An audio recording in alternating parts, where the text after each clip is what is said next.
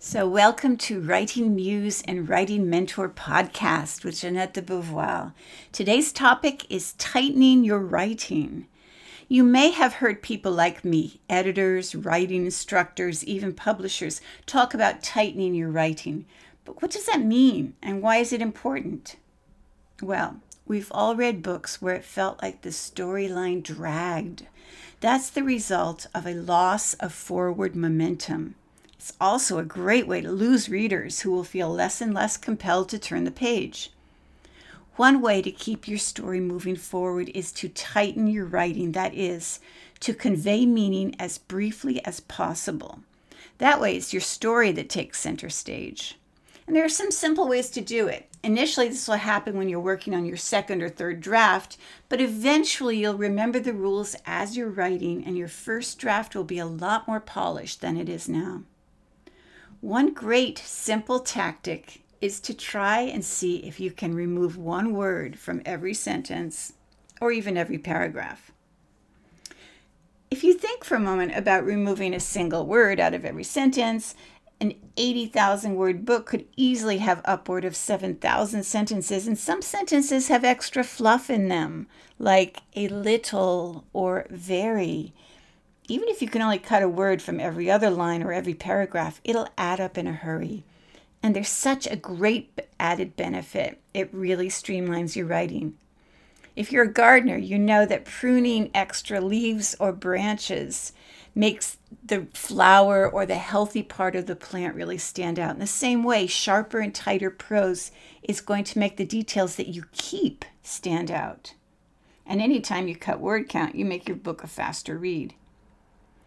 So there are a lot of places you can look at this. Take a hard look at your transitions, your long descriptions, some of those overstuffed sentences. You may think that they make you sound literary, but au contraire, they just add weight to the sentence. And remember that whenever you can cut truly unnecessary material, you get to keep something that you really care about. An excellent place to cut, this is actually one of my favorites, is by eliminating the there is construction. There is, there are, there will be, etc. So for example, you might have a sentence that says, there is an inn called Nirvana where tired travelers may get some rest. Nothing really wrong with that sentence. It's grammatically correct. But what if you changed it to tired travelers may rest at the inn Nirvana? You've said the same thing. You've said it concisely. You've said it the way you need to say it to get the meaning across, and then you move on. Let's get even more specific. See where you can eliminate the word that, which often plays no role at all in communication. For example, she decided that she'd better get his telephone number. Well, you could also say, she decided she'd better get his telephone number. In the first sentence, that played no role at all. Take it out. You want to also challenge uses of to be verbs. Is, are, am, was, were, been, and being are what are considered weak verbs. Sometimes they're the most accurate verbs. You can't and shouldn't eliminate all uses of these verbs, but you should always challenge them. See if you can find a stronger verb to replace them with. Also, try replacing phrases with words. So take the sentence, mean people hardly ever win. Well, hardly ever is a way we communicate verbally. That sentence could be changed to, mean people rarely win. Same meaning, fewer words.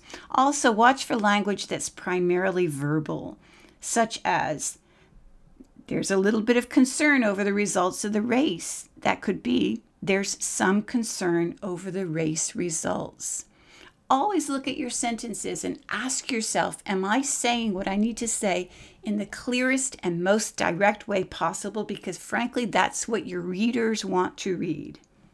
Finally, translate the language. Do not put jargon in. Do not use $5 words if you can use one that's only a nickel. Why would you use the word utilize when use will do? Again, a lot of writers, and especially beginning writers, think that using more flowery language, more words in a sentence is going to make you sound more like this is literary prose. And in fact, all it does is show the reader that you are a beginner. So let's get out there and tighten our writing, and I will be back next time with the Writing Muse and Writing Mentor podcast. Thanks for joining.